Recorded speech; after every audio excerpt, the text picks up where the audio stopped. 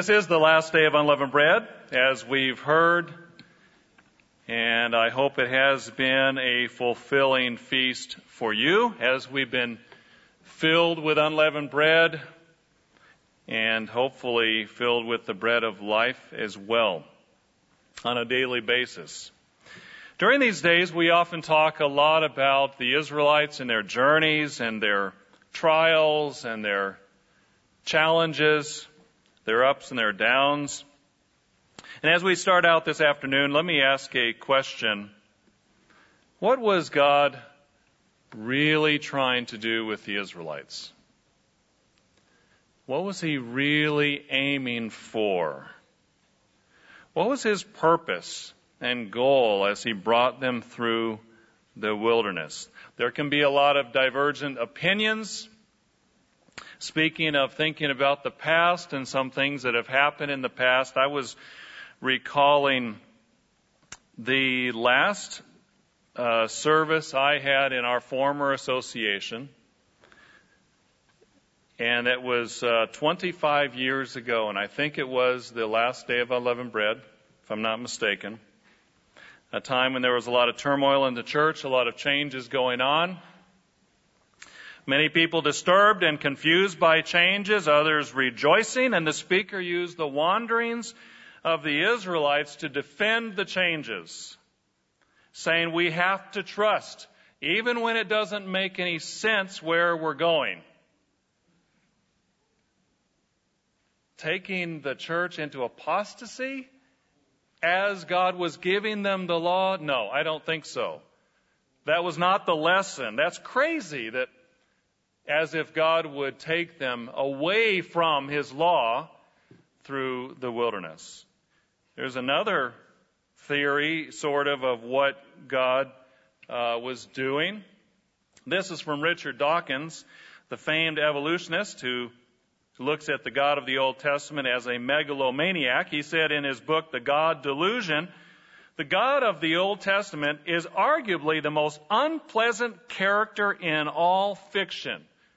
So right away you kind of get a sense of where he stands on this. Jealous, and he said, the God of the Old Testament is jealous and proud of it. A petty, unjust, unforgiving control freak.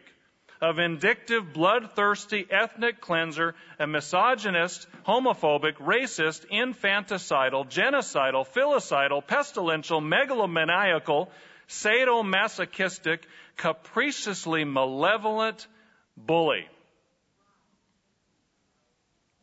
You know, someday Richard Dawkins is going to come face to face with the God of the Old Testament. You think he's going to use a few different descriptions? When he understands and when he learns that Christ died for him too, he just doesn't know any better right now. He will have an opportunity. But no, the Eternal was not taking the Israelites through the wilderness to be cruel and capricious and unpleasant. Was He trying to kill them?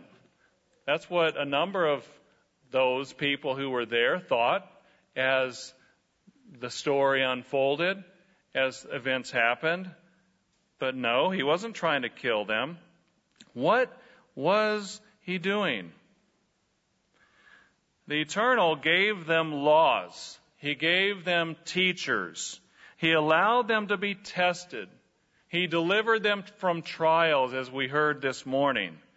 And everything was specifically geared to show them there were two ways of life, not many, not a multitude of options, but two ways, and they were to choose the right way and go all out to pursue it. They were to give it their all. And isn't that what God is doing with us? Guiding our lives, guiding our steps, putting us sometimes in situations, if we're willing to submit ourselves to Him and our lives to Him, He puts us in situations to show us there are only two paths, and to encourage us, to inspire us, to prod us sometimes, to teach us, sometimes even correct us, with strong correction to teach us we really only want to go His way. It's really the only way, and to seek it with all of our hearts. Isn't that what He's doing? Cutting through all the chaos and all the confusion, in this day and age, so many people think there's so many paths.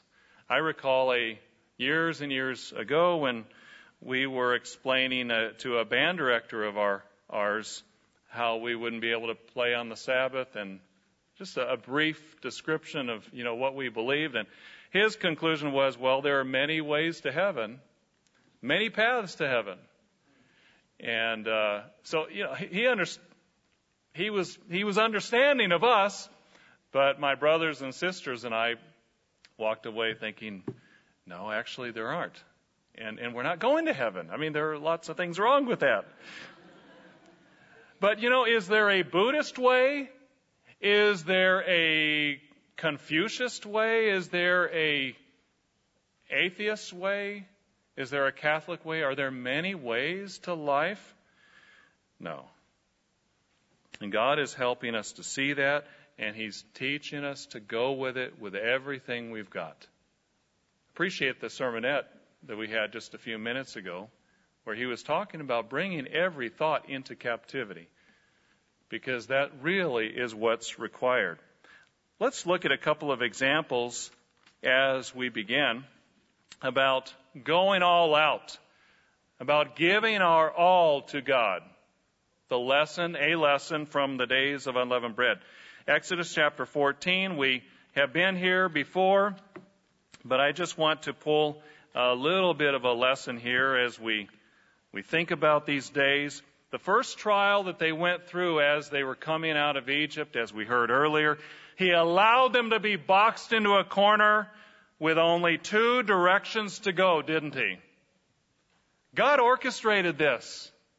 He could have led them to an open plain where they could have scattered like quail, through the valley. But no, He boxed them in between the mountains and the sea and the Egyptians behind for a specific reason. Exodus chapter 14 and verse 9. So the Egyptians pursued them, all the horses and chariots of Pharaoh, his horsemen and his army, and overtook them. And verse 10, when Pharaoh drew near, the children of Israel lifted their eyes, and behold, the Egyptians marched after them. So they were very afraid, and the children of Israel cried out to the Lord. What were their options? Either go back to Egypt to slaughter, to death, to slavery, or to go forward somehow to life, to peace, to everything good they wanted. But God was saying, to do that, you'll have to trust me. You'll have to go all out for me. That's the only way this works. He allowed them to be in a situation where there are only 2 choices. Why? Because that's the reality of life.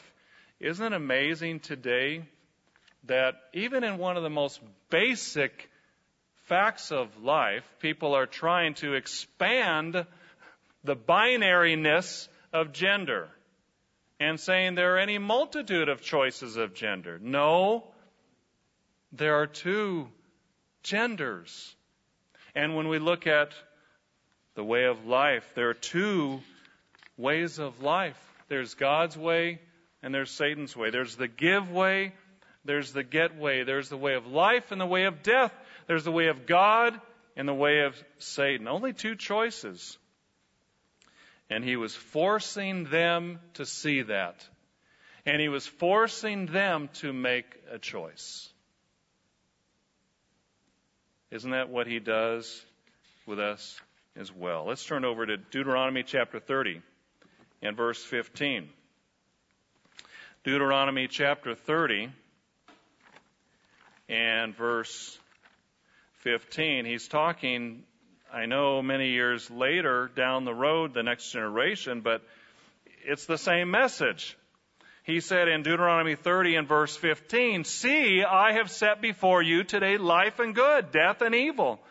in that I command you today to love the Lord your God, to walk in his ways, to keep his commandments, his statutes, his judgments, that you may live and multiply, and the Lord your God will bless you in the land which you go to possess. Why did God say this? Why did he force people to make a choice?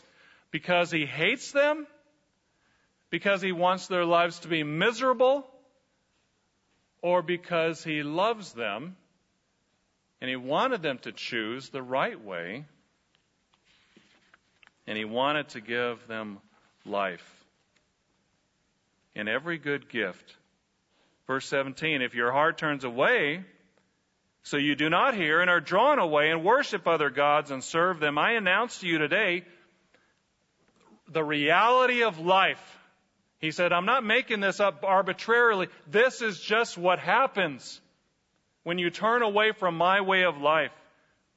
You will surely perish.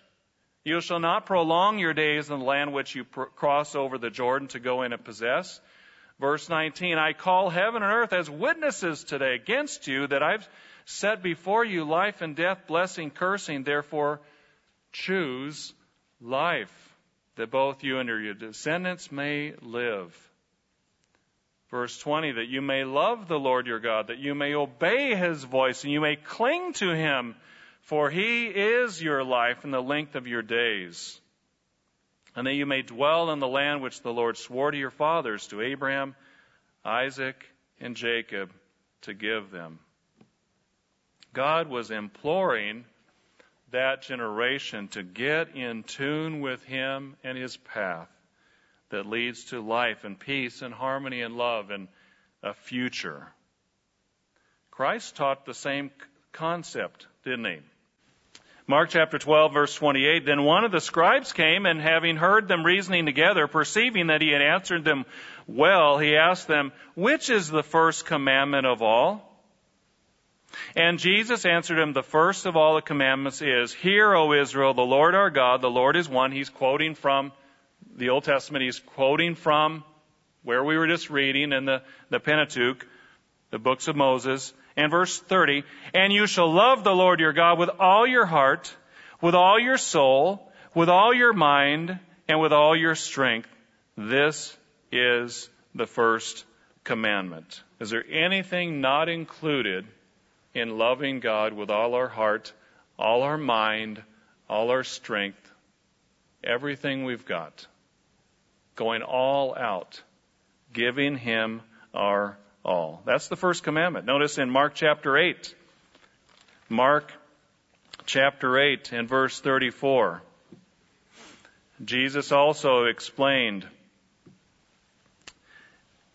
Mark 8 verse 34, when he had called the people to himself with his disciples, he said to them, whoever desires to come after me, whoever wants to be a follower of mine, whoever wants to be called a Christian, let him deny himself. Let him take up his cross and follow me. For whoever desires to save his life will lose it. But whoever loses his life for my sake and the gospel's will save it. He said if we want to be his, we have to follow him and deny ourselves, putting God above everything, even our own lives, our own wishes, our own needs, our own desires, our own opinions, held nothing back. Nothing held back. Nothing withdrawn from God. Brethren, how do we do this? How do we really give God our all? What does it mean? What does it look like? Well, first of all, maybe a little explanation of what it doesn't look like. Because sometimes we can get confused about what going all out means, what giving God our all means. Sometimes we can try to do maybe I just need to do more and more and more on my own strength. And we call that perfectionism. You know, some people are beset with perfectionism. That's different. Some struggle with that, where they are continually racked with doubt and fear that they're not doing enough. And some of us struggle with that. I'm not talking about that. I'm not just trying to put another guilt trip on those of you who already are striving to be perfect in that way, and you just need to do more and more and more and more. No, that's not the way that God wants us to look at it. 2 Timothy 1:7, Paul said, God has not given us a spirit of fear, but a spirit of power, love, and a sound mind. It's not about just doing more and more and more on our own strength, as we heard from Mr. Strain this morning. We are to become spiritually mature and complete and full grown and zeroed in on what God wants, asking Him to guide us. He's our strength. I'm also not talking about trying to outrighteous one another. I'm not talking about just trying to do more and more so we can impress others. And I know we don't say it that way. We don't think of it that openly. But sometimes that can happen. Sort of, look at me, how spiritual I am. And if we're not careful, we can fall into that. The Bible says not to compare ourselves among ourselves. It's not a show. It's not a look at me type of thing. It's also not just about personality. Sometimes we can confuse zeal, spiritual zeal, with personality. Can't we? You know, a zealous person may not always be the most extroverted. If you have a work behind the scenes personality, can you go all out for God with your personality? Can you give all with your personality? Absolutely. If you are extroverted and very gregarious, can you give your all to God? Absolutely. Both of them go far beyond just personality, don't they? It's really about our heart, our mind, what we're doing with what we've been given, and conforming our thoughts and our ways and our walk and our words and our actions to God's will.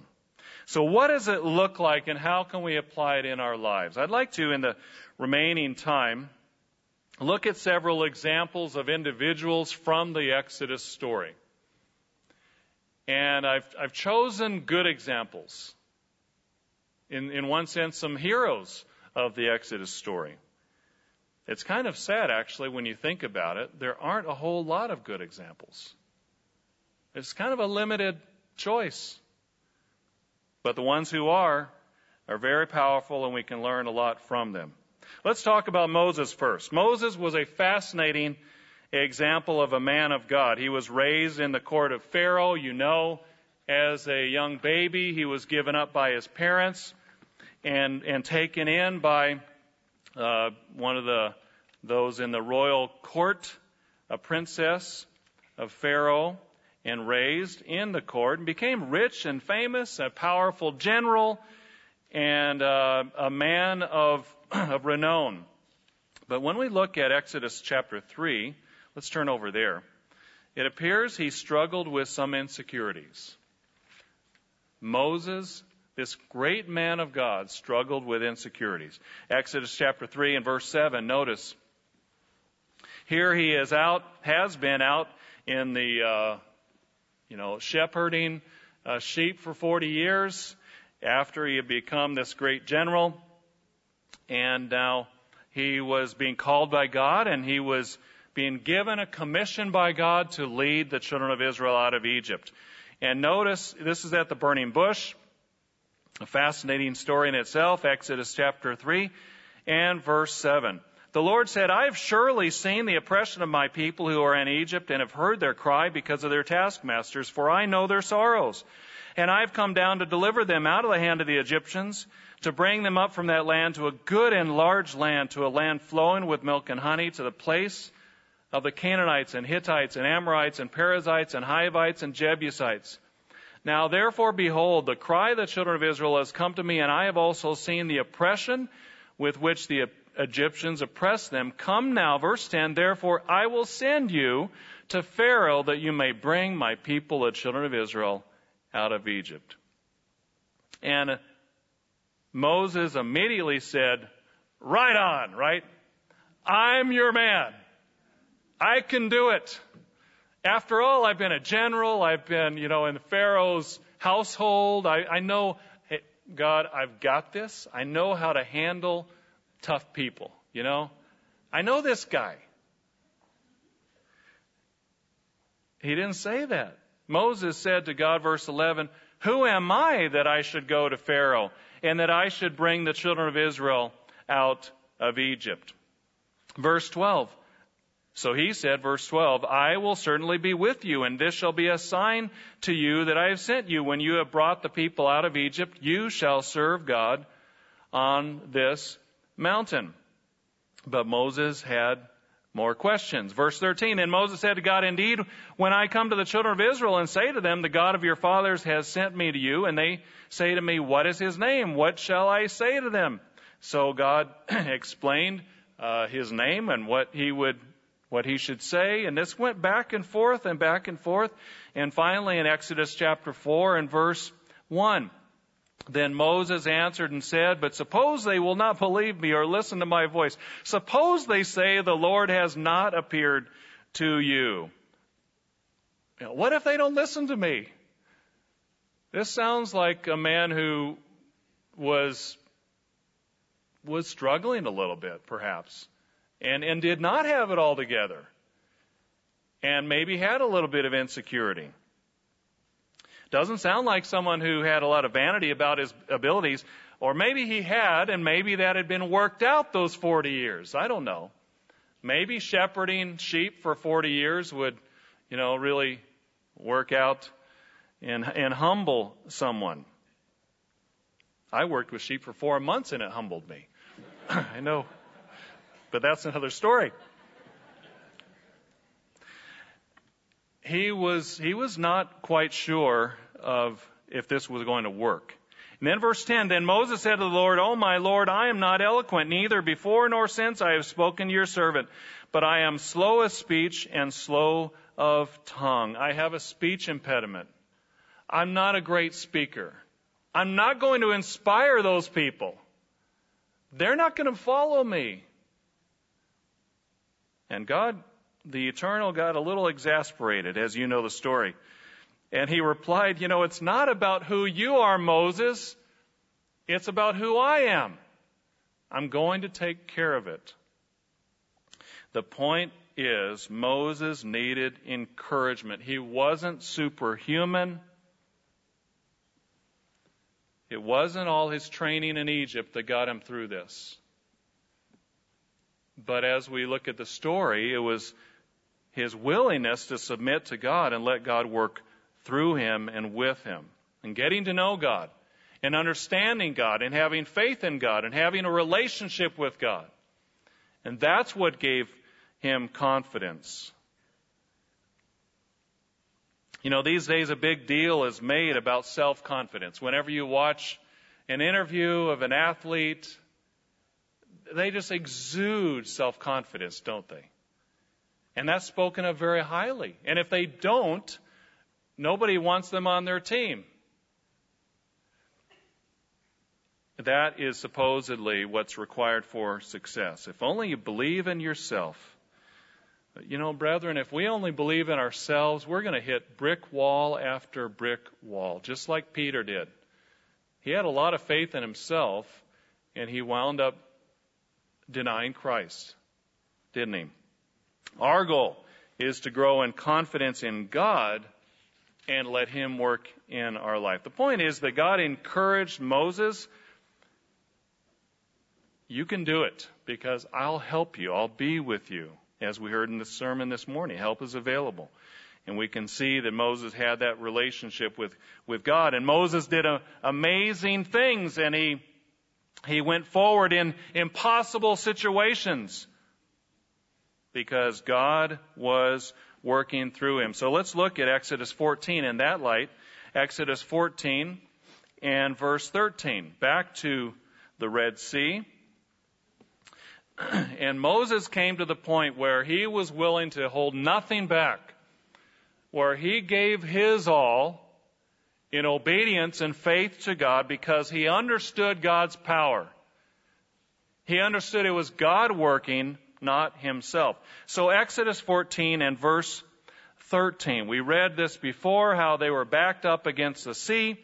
And dropping down to verse 13, Moses said to the people, "Do not be afraid. Stand still. See the salvation of the Lord, which he will accomplish for you today. For the Egyptians whom you see today, you shall see again no more forever. The Lord will fight for you, and you shall hold your peace." What a tremendous statement of faith. And you know what is even more remarkable? Moses didn't yet know how God was going to work it out. We know that because at least we can suppose that in the very next verse, the Lord said to Moses, "Why do you cry to me? Tell the children of Israel to go forward." So it doesn't appear that Moses had yet the plan, the whole plan, but he trusted God and he knew God had a plan. So convicted. Even though he was a man that sometimes struggled with insecurity. You know, sometimes our young people can struggle with insecurities. As they grow, it's a time of developing your identity and sometimes being unsure about themselves. Sometimes you can feel as a young person that everybody else has it all together. Everybody else, seems to not have any problems. And I'm the only one that sometimes is unsure about myself. What's wrong with me? But young people, you can be encouraged by the fact that this man of God, this man that we look up to so highly, and was such an instrumental figure in the plan of God that God used, he himself struggled. Don't be ashamed if sometimes you are unsure of yourself. All of us sometimes can have insecurities where we feel like we can't do it. Whatever is in front of us, we can't do it. We don't have what it takes. Well, guess what? We don't. So when we get to that point, congratulations. We're ready for God to work with us. When we understand we don't have what it takes, that's when God can start doing it in and through us. We just have to set our minds that we're going to go all in for Him and let Him take control of our life. Let's look at another individual, or actually two individuals. Number 2, Joshua and Caleb. Joshua and Caleb. I know you knew that I was going to pick them already. Two other heroes of the Exodus story. Joshua and Caleb. Let's look again in Exodus 14 and verse 10, because this actually maybe relates a little bit to Joshua and Caleb, even though they're not mentioned. We already read how back in verse 8 and 9 the Egyptians were pursuing. They drew near in verse 10. The children of Israel cried out. He said, "Is this not," verse 12, "the word that we told you in Egypt, saying, 'Let us alone that we may serve the Egyptians'?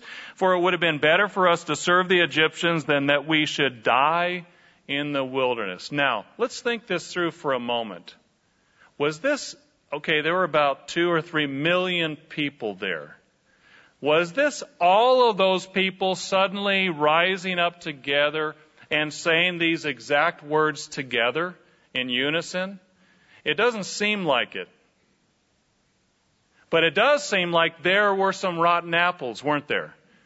There were some people who right away were challenging Moses and were saying, "Look, you're our problem, Moses. You got us into a no-win situation." And their words spread and caused a negative spirit among much of the congregation. But were there any in that group who were simply sitting back and watching Moses? Were there some children of Israel there who were sitting back, who were scared, who were frightened, out of their wits probably? Why wouldn't you be? The mountains on the side, the Egyptians behind you, they're not happy. You just took all their stuff, like we heard about this morning. this sea in front of you. But were there not some people? I submit to you that there were at least two people who were standing there and who were looking and watching and learning from the example of Moses. Why? Because let's turn over to Numbers chapter 13. We find almost the exact same situation. Numbers chapter 13 and verse 26. We know the story, but we'll just hit the highlights. Verse 1. Now the Lord spoke to Moses, saying, send men to spy out the land of Canaan, which I am giving to the children of Israel, from each tribe of their fathers. You shall send a man, every one a leader among them. So he chose 12, and they went, and they saw the land. They came back. Verse 26. They came back to Moses and Aaron, all the congregation of the children of Israel, to the wilderness of Paran at Kadesh, and brought back word to them and to all the congregation, showed them the fruit of the land. They told them, we went to the land you sent us to, and it truly flows with milk and honey, and this is its fruit. Nevertheless, the people who dwell in the land are strong, the cities are fortified and large, and moreover, we saw the descendants of Anak there, the Amalekites, etc. But verse 30, Caleb, and later on in the story we find out Joshua's with him. Caleb recognized something was happening already. And he quieted the people before Moses, and he said, let us go up at once and take possession, for we are well able to overcome it. Now, did Caleb know how it would happen? Did Caleb know exactly how God would overcome the giants? No. Did Moses know exactly how God would overcome the Red Sea? No. Apparently, Joshua and Caleb were of the same mind as Moses, and probably learned from his example and watching him and growing through it. And we know the story that those 10 men and all of those 20 and upward were not allowed to go into the city, into the promised land. But verse 24 of Numbers 14. But my servant Caleb, because he has a different spirit in him and has followed me fully, I will bring into the land where he went, and his descendants shall inherit it, because he followed me fully. And Joshua as well. Joshua and Caleb got it. They recognized there were only two choices. There weren't many choices. And they had to keep going forward. It's a mirror image of what Moses did. They learned.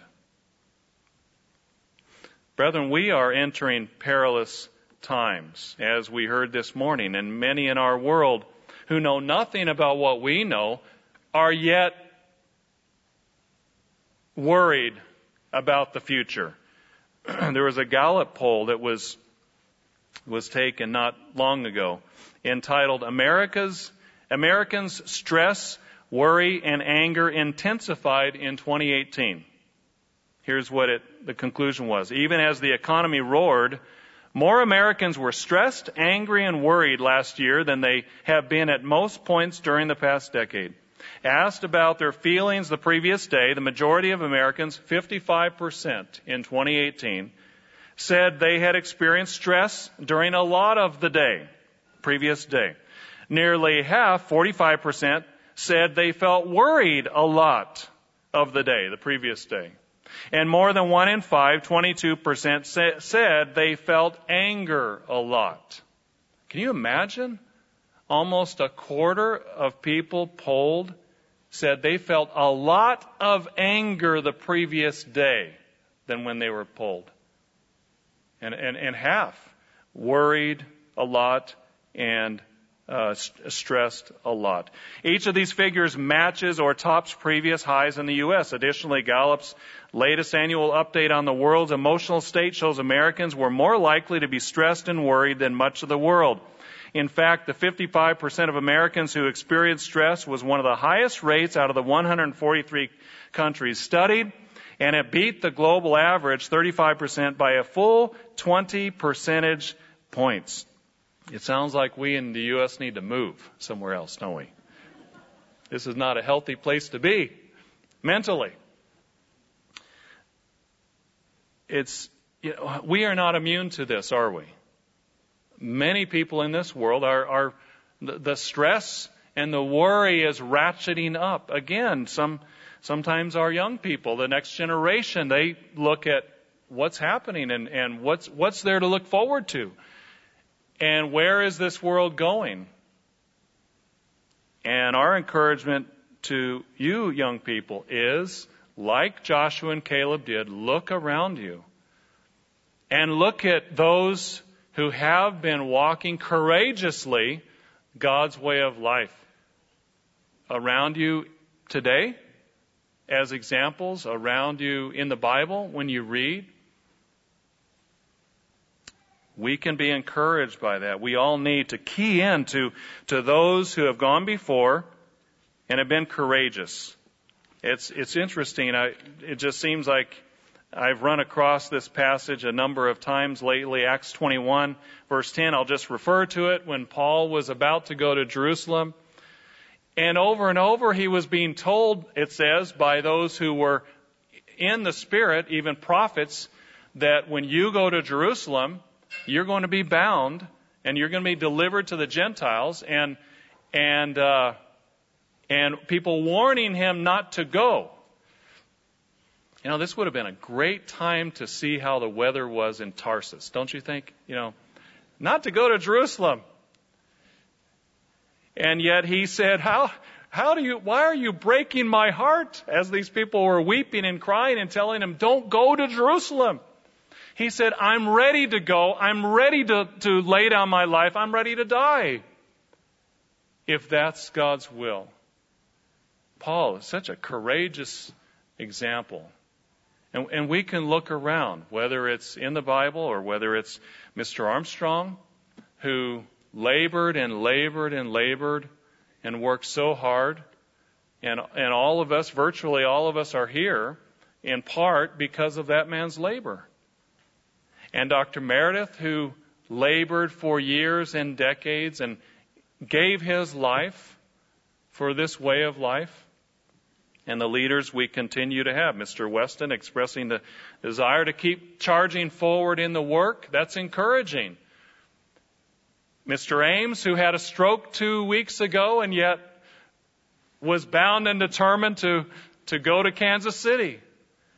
Surely it would be more comfortable for him to be home and around and resting this weekend, but he's charging ahead. The point is, Joshua and Caleb can remind us and help us to take courage by looking at others' examples who have gone before. We need that. We need that, and we're going to need it more in the future. Number 3, another example of a individual in that period in this story is Phinehas. Let's turn over to Numbers chapter 25.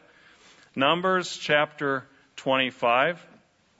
And just to quickly sum up this portion, this is a very discouraging, disheartening portion of the story. As Mr. Strain mentioned, the golden calf is also just a discouraging part of the story. But here again, many Israelites had fallen into idolatry and immorality.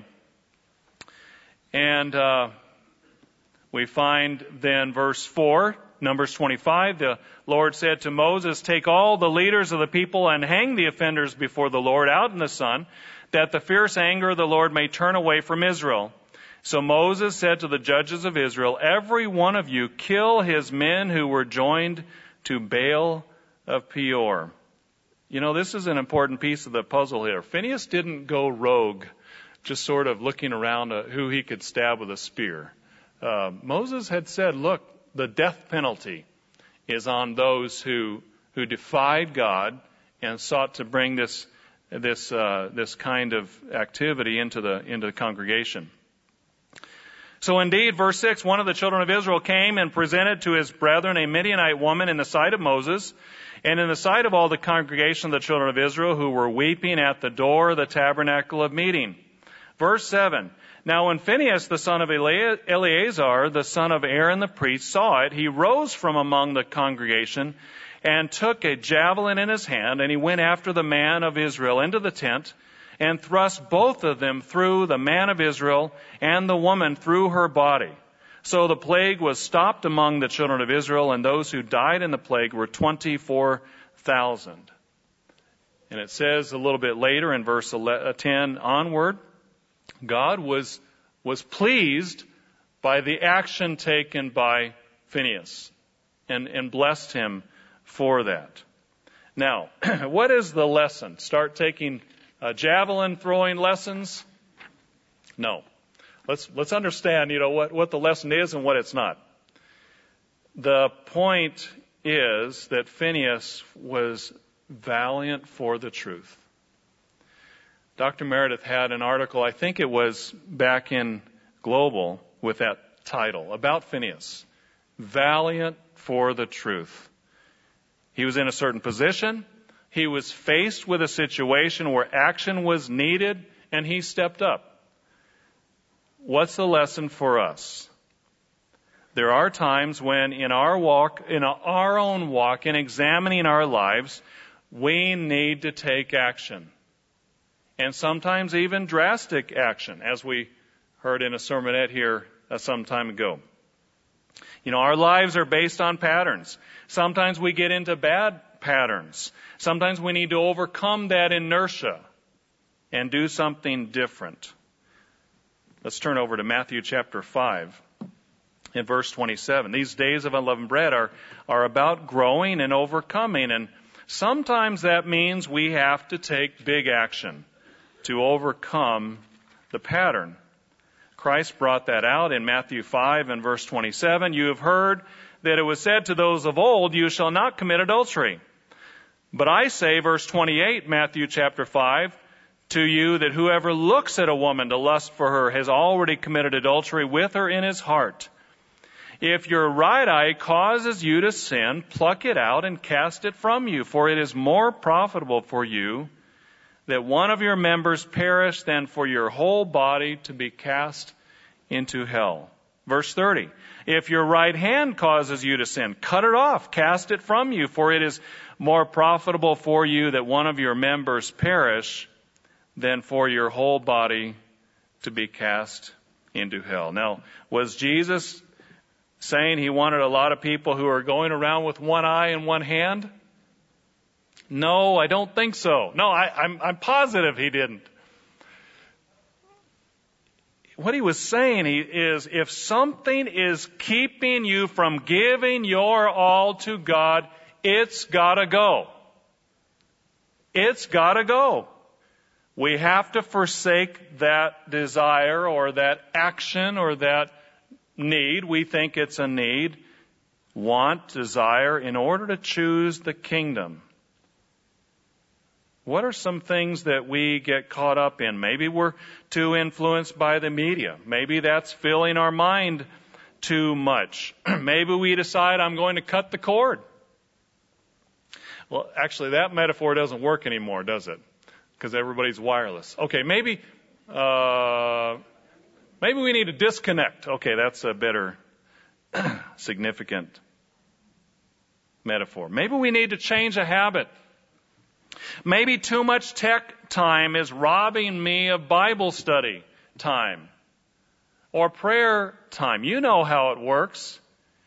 You know how the internet is designed to drag you in a little bit more. There's always one more thing to see. There's always one more thing to click on. There's always one more text to respond to. It works that way. It's built that way. The founders have come out and explained, and some of them regret that it works that way. And yet we can get drawn up into that. Now, maybe we don't need to throw our tech in the garbage, but maybe we need to set reasonable boundaries on it and hold to that.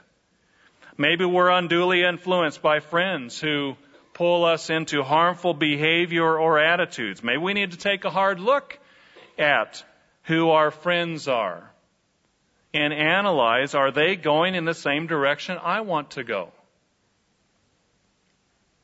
Christ said sometimes the truth would separate us from friends or family. Maybe it's an addiction. Maybe it's something that's harmful to us and hurting our relationships. Maybe that big change is finally admitting and opening up about it and openly talking about it with a few who are close to us, who we can trust or minister. You know, addictions thrive in the dark, and we feel shame because of them. But the first step is shining the light on it and figuring out a strategy to overcome it and setting up barriers and hedges so we don't go near it.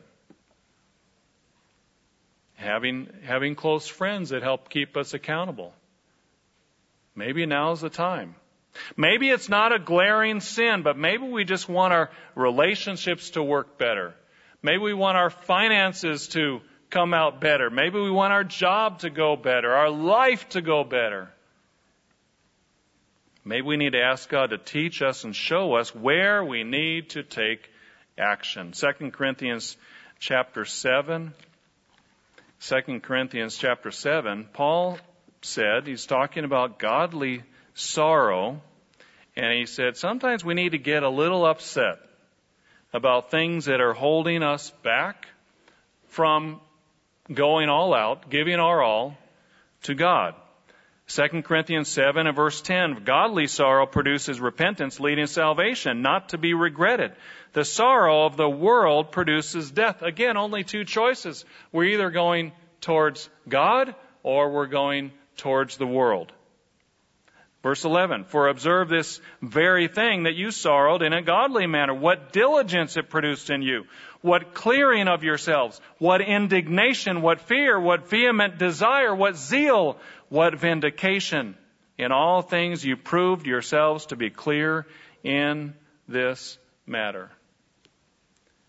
Maybe we need to be a little bit like Phineas in our personal lives. And maybe, as Mr. Strain mentioned, it's a process. It takes time. It's a long-term commitment. But sometimes we need a jump start, don't we? Sometimes we need to hook up the cables to the battery to get it to start the car. Is there anything in our life that needs a Phineas? Again, not toward each other, but ourselves. 1 Corinthians chapter 5 and verse 7. What are these days about? Verse 7, 1 Corinthians chapter 5. Therefore purge out the old leaven, that you may be a new lump, since you truly are unleavened. For indeed Christ, our Passover, was sacrificed for us. Therefore let us keep the feast, not with old leaven, nor with the leaven of malice and wickedness, and all the things that drag us back into Egypt, and all the things that take us away from God, take us toward death, but rather with the unleavened bread of sincerity and truth. The last one we'll look at in this story, last individual, number 4, is the eternal. The eternal. Now you say, that's not fair. That's not a human being. Well, that's partly correct. He became a human being, didn't he? And he was the one who walked with them at that time, guided them. 1 Corinthians chapter 10 and verse 1, I'll just refer to it. We've read it this morning. The one who went with them, that rock who led them, was Christ. The eternal who was with them, who was guiding Moses, who was guiding Joshua and Caleb, who was guiding Phineas, that was the being who became Christ. Now, what was he thinking as they were wandering and he was testing them? and giving them challenges to find out where their thoughts were. Deuteronomy chapter 5 and verse 29. What was the Eternal trying to do? Deuteronomy chapter 5 and verse 29. Here's sort of an interesting little glimpse into the thoughts of God, the thoughts of the Eternal, the ever-living one who became Jesus Christ. He said, verse 29, "Oh, that they had such a heart in them that they would fear me and always keep all my commandments, that it might be well with them and with their children forever." He was deeply desiring that the Israelites would get it, would understand there are two ways, and I want you to choose the right way, and I want you to go all in. Nothing held back. Deuteronomy chapter 10 and verse 12. Deuteronomy chapter 10 and verse 12. What is God demanding something unreasonable, something unattainable, something impossible? Absolutely not. Deuteronomy 10 verse 12. "Now, O Israel, what does the Lord your God require of you but to fear the Lord your God, to walk in all His ways, to love Him, to serve the Lord your God with all your heart and with all your soul, and to keep the commandments of the Lord and His statutes which I command you today for your good. Indeed, heaven and the highest heavens belong to the Lord your God, also the earth with all that is in it. The Lord delighted only in your fathers to love them, and He chose your descendants, their descendants after them, to you above all people, as it is to this day." He was the one who fed them. He was the one who led them. Verse 20, "You shall fear the Lord your God. You shall serve Him." Verse 21, "He is your praise. He is your God who has done for you these great and awesome things which your eyes have seen." Again, as we heard this morning, the wonders, the miracles. He never dropped the ball. He never let them down. Yes, He allowed them to be tested, but for the purpose for them to be forced to see the choice between good and evil, right and wrong, give and get, and choose the right. And then this being became a man, became flesh, and did what? Turn over to Philippians chapter 2. What did He do when He became flesh, walked this earth? Well, He gave His all, didn't He? He gave His all for His creation, for the plan of bringing many sons to glory. Philippians 2 and verse 5. Paul says, "Let this mind be in you, which also was in Christ Jesus, who, being in the form of God, did not consider it robbery to be equal with God, or did not consider it to be something to be held on to." He was willing to let go of the position and the glory and the power He had at the Godhead, at the throne of the Father. He was willing to do that for our sake, for the plan's sake, for the possibility of bringing many sons to glory, and working that out.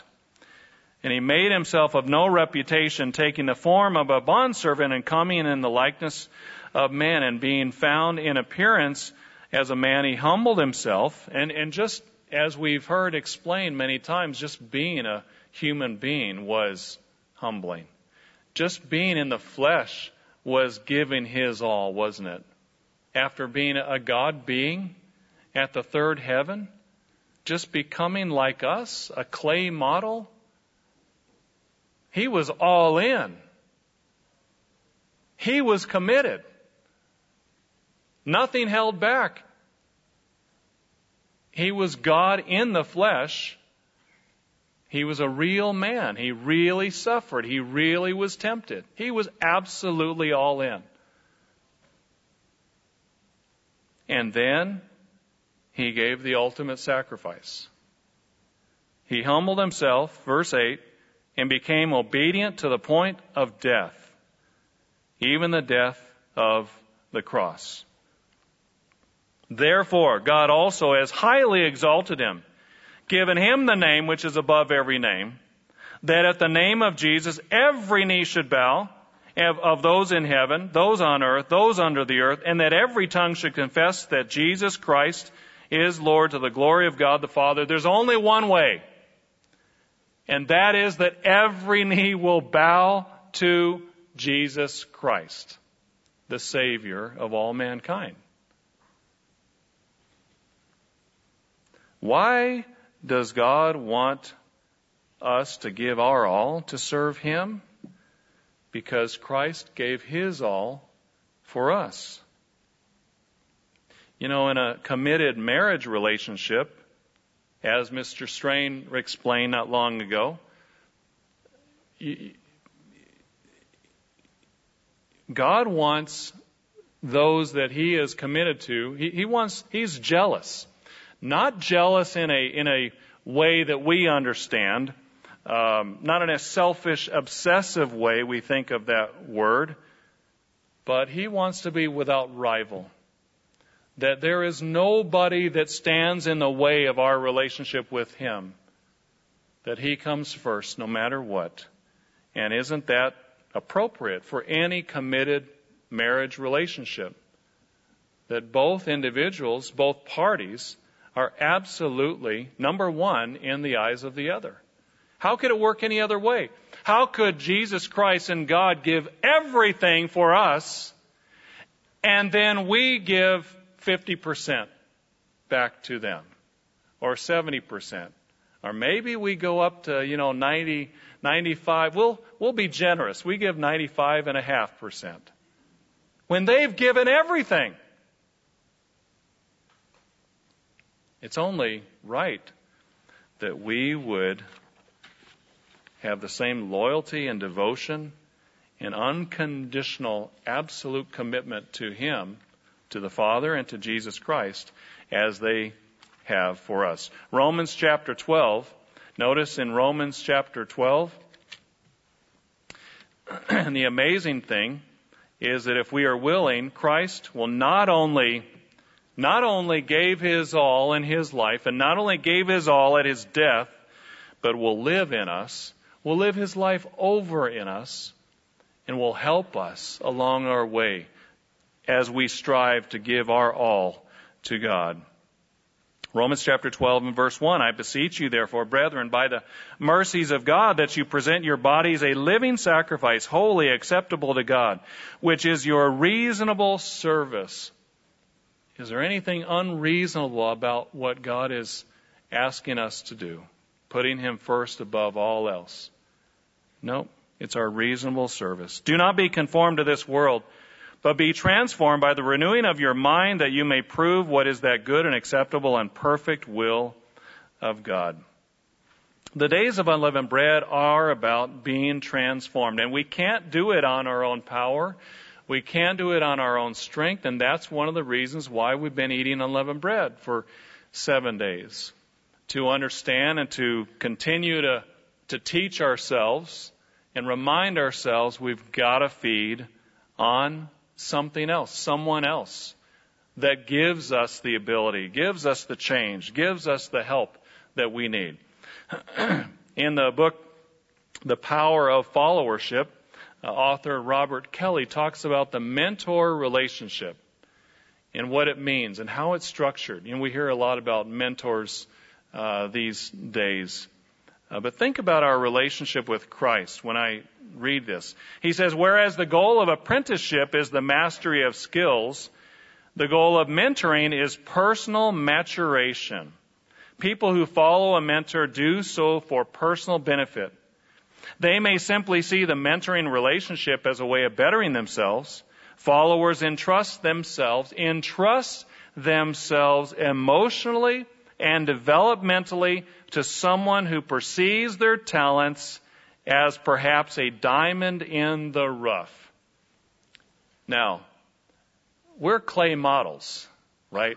We're not yet diamonds in the rough. But with God's Holy Spirit in us, now we have the most valuable commodity in the universe. And God is making something very special out of us. The mentor helps shape the diamond so that it sparkles. The psychological readiness of an individual to benefit from this form of followership depends upon the individual's ability to surrender to the mentor's influence. Think about that. Oftentimes, some experience in life, the death of a loved one, getting fired from a job, triggers this readiness, this dependence on another. Like apprentices, mentees choose to be followers to help transform themselves. You know, brethren, our goal is to give our all. It doesn't come easy. It doesn't come without a struggle. It doesn't come all at once. But as long as we are willing, God makes up the rest, doesn't He? Let's turn over to John chapter 5. John chapter 5. We read this at Passover a few days ago. It's interesting that Christ was talking to the disciples about the bread, and then they brought up the manna. And he said, in John chapter 6. And verse 32, Jesus said to them, "Most assuredly I say to you, Moses did not give you the bread from heaven, but my Father gives you the true bread from heaven, for the bread of God is he who comes down from heaven and gives life to the world." Verse 38, "I have come down from heaven not to do my own will, but the will of him who sent me." Notice in verse 54, "Whoever eats my flesh and drinks my blood has eternal life, and I will raise him up at the last day. My flesh is food indeed, my blood is drink indeed. He who eats my flesh and drinks my blood abides in me, and I in him. As the living Father sent me, and I live because of the Father, so he who feeds on me will live because of me." Jesus Christ is willing to live his life in us again. As he tells the story here, there were many who walked away after that point. What were their reasons? It doesn't say. But many did not follow him anymore. And notice what Jesus said, verse 66. "From that time, many of his disciples went back, walked with him no more. And Jesus said to the 12, 'Do you also want to go away?' But Simon Peter answered him and said, 'Lord, to whom shall we go? You have the words of eternal life.'" This is the only way, isn't it? Not by our own efforts, not by our own steam, not by ourselves. We don't have what it takes. But when Christ lives in us, it makes all the difference in the world. You know, brethren, as we heard this morning, nothing can keep us from overcoming and conquering when God is behind us, when He is helping us. As long as we keep going, as long as we keep cooperating with Him, as long as we keep willing to be humbled, as long as we keep learning from others' examples who have gone before and been courageous, as long as we are willing to take action to overcome ourselves, and as long as we keep asking Christ to live His life in us. In the end, if we give all for God, what does He give us? Hebrews chapter 2. Let's look over in Hebrews chapter 2. Is there any reward? Is it worth it? Does it matter? Is there something at the end? Is there something to look forward to? Hebrews chapter 2 and verse 5. "For He has not put the world to come of which we speak in subjection to angels, but one testified in a certain place, saying, 'What is man that you are mindful of him?'" Why does God even notice us We're specks of dust. We're not even as big as specks of dust. We're microscopic. He has to look at us through a spiritual microscope, or however that works. You have made him a little lower than the angels. You've crowned him with glory and honor. You've set him over the works of your hands. You have put all things in subjection under his feet. For in that he put all in subjection under him, he left nothing that is not put under him. But now we do not yet see all things put under him. And we understand this is talking about the entire creation, the entire universe. Is God going to give us his all? Are we going to inherit the entire universe? There's plenty of reason for us to give our all to God, isn't there? Let's be encouraged as we close these days of unleavened bread, the things we've learned, the things we've talked about, even when we have insecurities, that God is there and he's going to back us up if we look to him. As we look at other examples and as we commit to purging out sin in our life, let's make sure we go forward as we heard this morning, letting Christ live in us to give us focus, to give us clarity, to cleanse us, to help us to go all out, all the way to the end, brethren. What a tremendous opportunity we have this day, these days, going forward. Let's give God our all.